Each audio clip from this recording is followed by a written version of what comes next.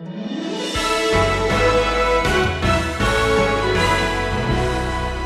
the book of Daniel, we encounter 3 young men who were willing to make the ultimate sacrifice for their faith. This is why their testimony will be so powerful to the Christian in any generation, in any culture, in any country. This works in America. This works in North Korea. This works in Burma. Their testimony is so powerful, not because God delivered these 3 men from death, but because they were willing to die for their faith.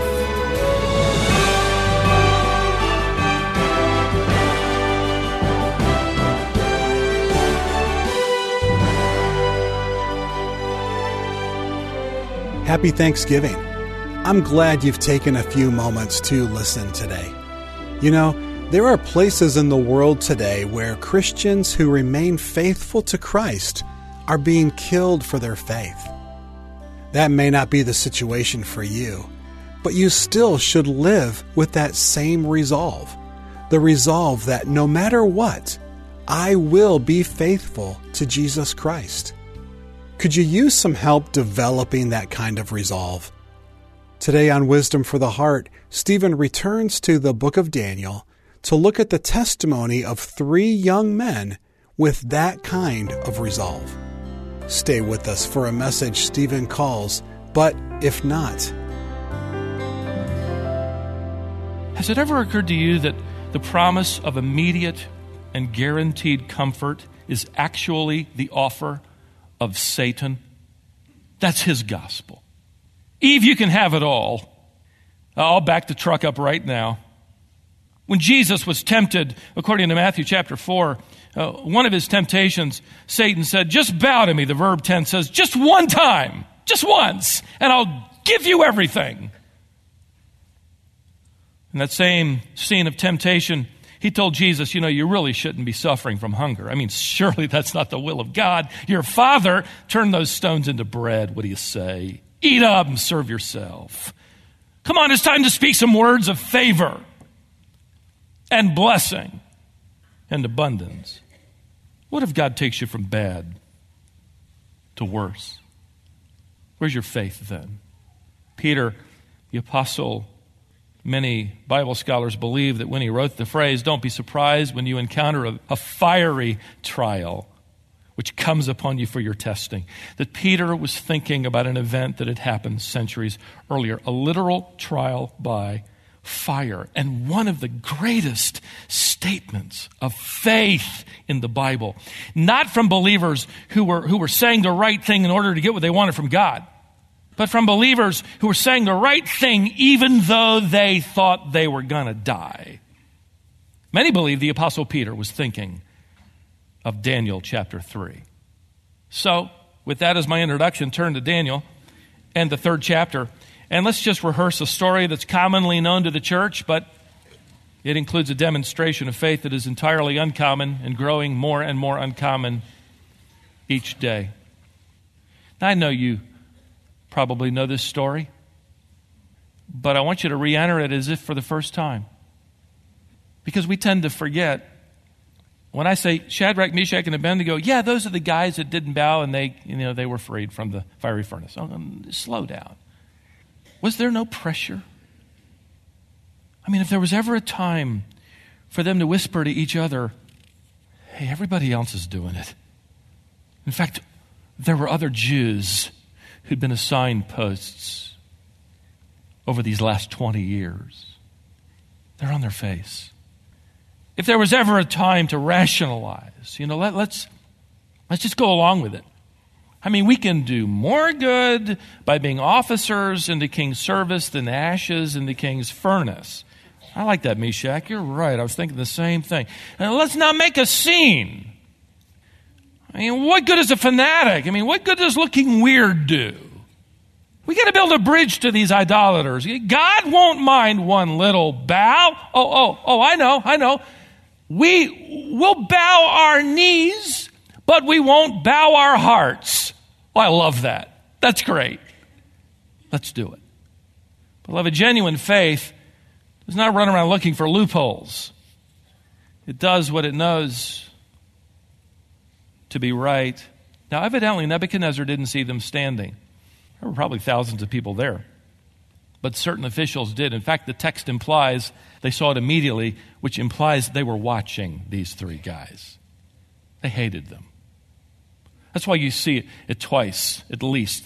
Certain Jews, king, these Jews, were a little bothered, these wise men were, these Chaldeans, with the way that these guys came along. Okay, they passed a few tests, but they got promoted into high posts over the province of Babylon. And they're not too happy about that, and they've been waiting. This was their chance. Look at verse 12. There are certain Jews, king, whom you've appointed over the administration of the province of Babylon, namely Shadrach, Meshach, and Abednego. These men, O king, have disregarded you, treason. They do not serve your gods or worship the golden image which you've set up, heresy. Just like that. Verse 13 tells us that this news throws Nebuchadnezzar into a rage, a fit of violent anger. He's hotter than the furnace nearby. He demands that these three men be brought before him, verse 14. And he says to them, is it true, Shadrach, Meshach, and Abednego, that you do not serve my gods or worship the golden image that I have set up? And then you expect the axe to fall, but we miss this part. At this moment, he's struck with this magnanimous act of charity. He says, effectively, as he cools down for a moment, I'll tell you what, I'll give you a second chance. Now, if you are ready, at the moment you hear the sound of the orchestra, if you'll fall down, and I'm paraphrasing, great. In other words, I'm going to give you a second chance, and if you bow down, I'm going to let bygones be bygones. But if you don't bow down, notice verse 15, the latter part. What God is there who can deliver you from my hand? You don't stand a chance. So what do you say to this second chance? Now, I can imagine these wise men standing nearby thinking to themselves, man, we thought we had him. Where in the world did a second chance come from? Nebuchadnezzar doesn't give people second chances. I mean, think of the fact that these men have defied our king openly in front of everybody who's anybody, every leader in his empire. And now he's given these guys a chance to change their mind, which they're going to do. What they did was rash. We got to admit it was courageous, but now they've had an opportunity as they've been led forward, and now they're on the platform. They can see the furnace, and they've had time to think it through, and they've had time to wonder how long fire hurts before it kills. They're going to change their minds. What they hear next is too good to be true. Almost in unison, these three men respond, verse 16, "O Nebuchadnezzar, we do not need to give you an answer concerning this matter." In other words, we did what we did, and we know why we did it, and we don't even need to explain it, but what you need to know, King, is that we don't need a second chance. Verse 17, "If it be so, our God whom we serve is able to deliver us from the furnace of blazing fire, and he will deliver us out of your hand, O king. But," get this, "even if he does not, but if not, let it be known to you, O king, that we are not going to serve your gods or worship the golden image that you have set up." That's the greatest statement of faith you can imagine anybody saying. These guys didn't even pray about it. They just kind of blurted it out in unison. "Oh, we don't need a second chance. God can deliver us from your hand, but if he chooses not to, we're ready to die." They'd actually had days to prepare for it, actually. They knew it was coming. They had in their minds already assumed that they would die. But not before one of the most remarkable statements of faith in the Bible. Listen, O king, our God can take us and free us from your hand, but if not. Now wait a second, back up. Stop with "our God is able to deliver us out of your hand." Stop there. That's faith. That'll sell books. But they didn't stop there. They actually announced that God might not get out his eraser. He might allow them to die. This isn't doubt. This is faith. This is true faith.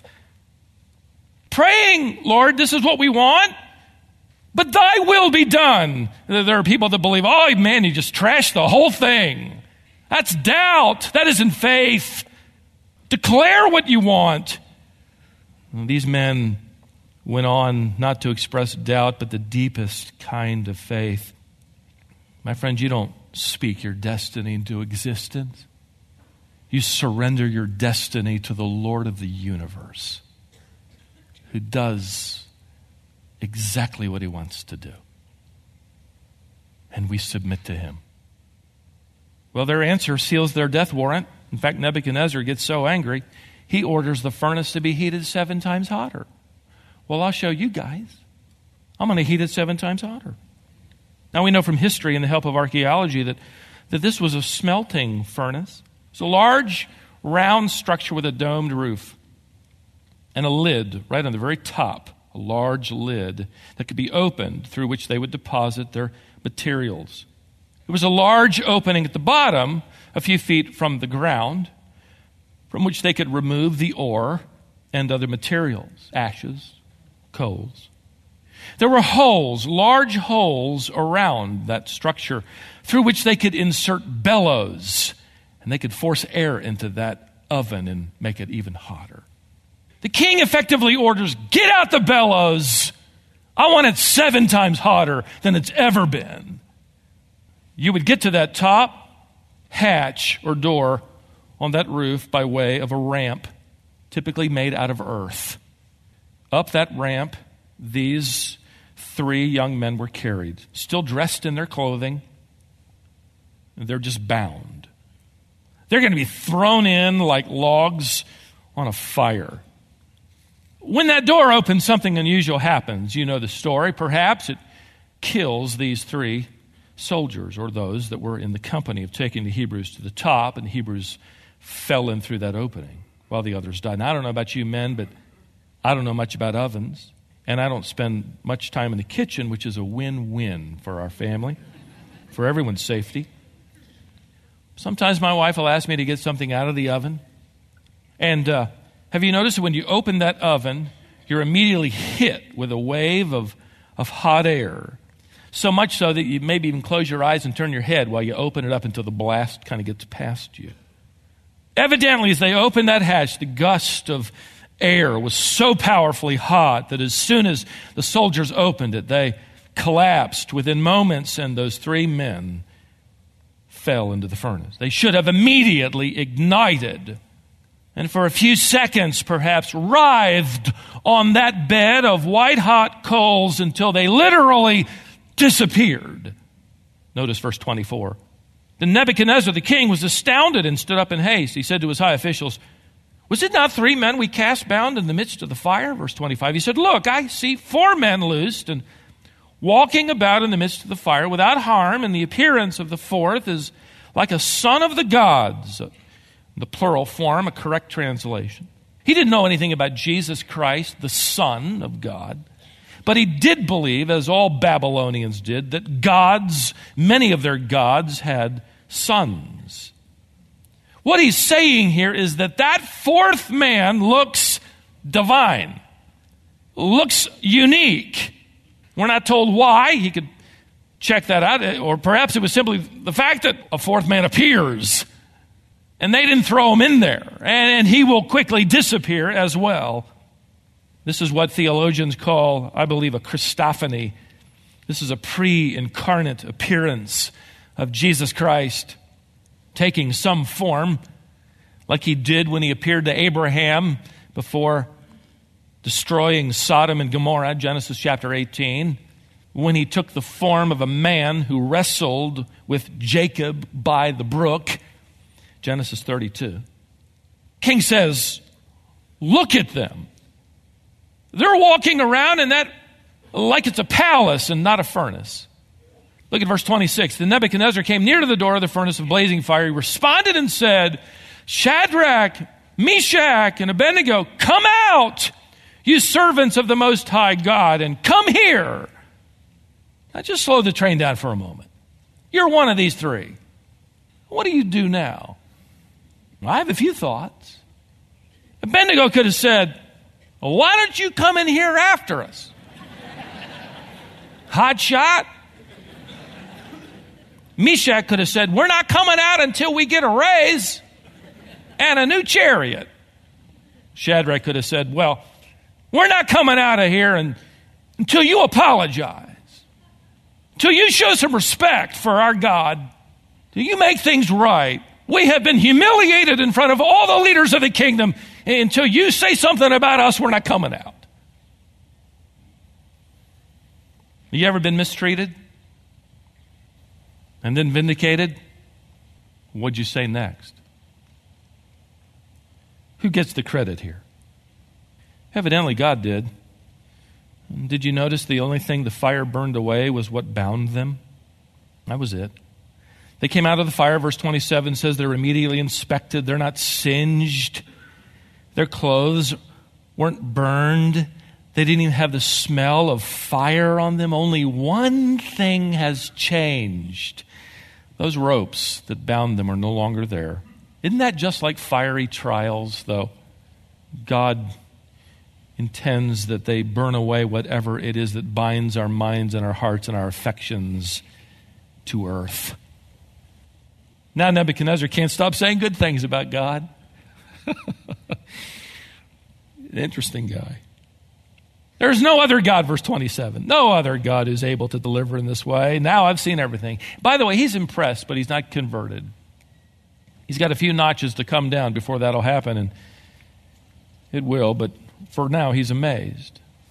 Verse 30 informs us that all three men were caused to prosper in the province of Babylon. Now that's a long way of saying they got promoted. They probably got a new chariot too. Why? Because they spoke favor into their destiny? Oh no. You remember, back up in verses 17 to 18, they said, our God is able to save us, but if not, we are still following the real God, and by the way, you're just worshiping a hollowed out, gold-plated statue. The king promoted them because he just discovered three men who couldn't be bribed or threatened, even to the pain of death, to violate their character. And that's who you want leading in the kingdom. Now, if I were God, I would have stopped the story at about verse 18, because that'd be the best-selling version. I'd say, boys, you passed the test. Congratulations. Here's a new chariot. He could have snuffed out that furnace as soon as they declared their faith. He could have sent a gust of wind and tipped over that hollowed-out statue. He could have plugged up all the instruments in the orchestra. He was obviously planning to do some miracles. He could have done anything. But did you notice? He let them get falsely accused. He let them be humiliated in front of all their peers and culture. He let them experience the wrath of a pagan king. He allowed the soldiers to turn up that oven into a raging inferno. He allowed them to get carried up that ramp, their lives flashing before their eyes. He let them fall into that furnace, perhaps their eyes tightly shut and their heads turned slightly away, expecting at any moment to burst into horrifying flames and die. He did not eliminate the fire. He just joined them in it. Which is what he does with you and me. He doesn't eliminate the trial. Sometimes he allows it to be heated 7 times hotter. Well, ladies and gentlemen, you need to know that these men were in the middle of that fire, in the middle of God's will. You see, God didn't want them to experience the elimination of trouble. He wanted them to experience His presence in the middle of trouble. So He didn't erase it. See, we think that faith is going to result in immediate deliverance, and we discover that God is most often interested in long-term development. One author put it this way: God is not at work in your life, creating circumstances you want. He is at work in your circumstances, creating in you what He wants. 3 observations of genuine faith demonstrated out there in the plain of Dura. And I'm going to give them to you quickly. Genuine faith is demonstrated by following God, number 1, regardless of the feelings inside us. Number 2, in spite of the circumstances around us. And number 3, no matter what the consequences are before us. I'll come back and repeat that in a moment. But this is why their testimony will be so powerful to the Christian in any generation, in any culture, in any country. This works in America. This works in North Korea. This works in Burma. Their testimony is so powerful, not because God delivered these 3 men from death, but because they were willing to die for their faith. Because they understood that either way, God was in control. Our God is able to deliver us, but if not, He's still on the throne. That's faith. That other stuff is make-believe. Genuine faith is demonstrated by following God, number 1, regardless of the feelings inside of us. Number 2, in spite of the circumstances around us. Number 3, no matter what the consequences are before us. Got an email from one of our elders on our elder team, and he said, Stephen, you got to tune into Fox News. He said they're going to interview, Huckabee's going to interview Johnny Erickson Tata and her husband. And I caught the last 2 minutes of it. But I was able to catch just enough of it to hear Johnny, if you know her story, swimming accident, decades now, paralyzed in a wheelchair, used significantly by the Lord. I heard her say to Governor Huckabee, and I went and wrote it down, and by the way, to millions of people who were watching, I want my life to be an audio visual of the power of God. I want my life to be an audio visual of the power of God. And has it ever been? And you think, wait a second, how? She can't walk. That would be a demonstration of the power of God, wouldn't it? No, she's testifying that while God has not erased her trial, He has joined her in it. He has given her grace to persevere in it. And she knows by faith the gospel that one day He will release her from it. That is faith. Like Peter the apostle who wrote, don't be surprised by a trial of fire, no matter what it is, no matter how long it lasts. It cannot in any conceivable way compare to the joy of that day, one day, when we see Jesus Christ face to face.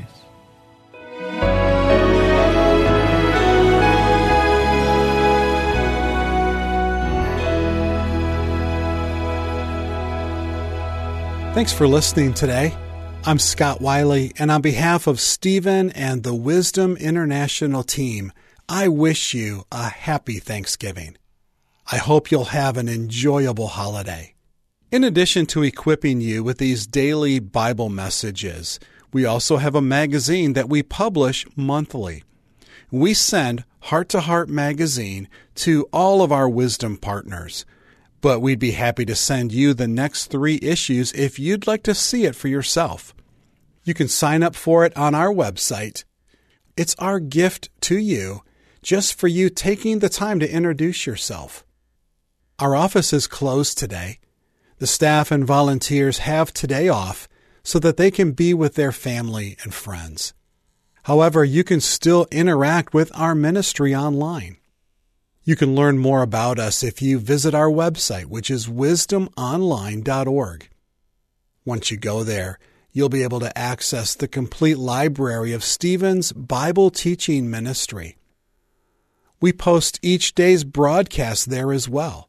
So, if you ever miss one of these messages on your radio, you can go to our website and keep caught up with our daily Bible teaching ministry. You'll find each day's broadcast right on the home page. You can also navigate to the previous broadcasts as well if you want to go back a little bit. The library of Stephen's teaching ministry is also available on that site. Stephen has been teaching the Bible for over 35 years. In that time, he's preached hundreds of sermons. All of those are posted to our website. You'll find that collection of sermons organized by Book of the Bible. If there's a particular book that you want to study, and if Stephen has preached through it, you can listen or read each message. All of that content is available to you free of charge. You can access it anytime at wisdomonline.org.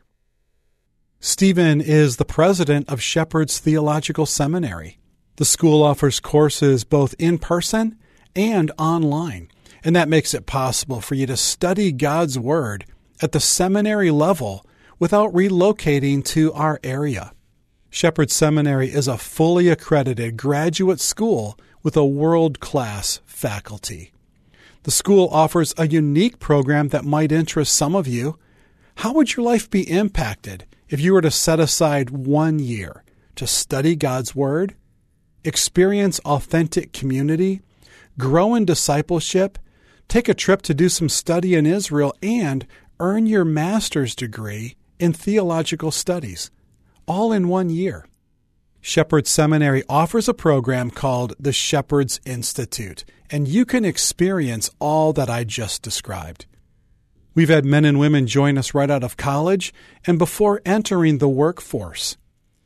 We've had men join us who believed they were called to be a pastor. They did this program to start their education and then jumped into the Master of Divinity program. Whatever God has called you to, investing 1 year like this will help you. The school has campuses in North Carolina, Florida, Wyoming, and Texas. We also have an opportunity for you to save a little bit of money because we have a discount code you can use to get a free application to Shepherd Seminary. When you apply, simply use the word wisdom. Again, that discount code is wisdom, and that will give you a free application to Shepherd Seminary. Visit wisdomonline.org, scroll all the way to the bottom of the page, and you'll see a link to Shepherd Seminary. Thanks again for listening today. I'm glad you were with us. We'll have another message from God's Word tomorrow, so join us on Wisdom for the Heart.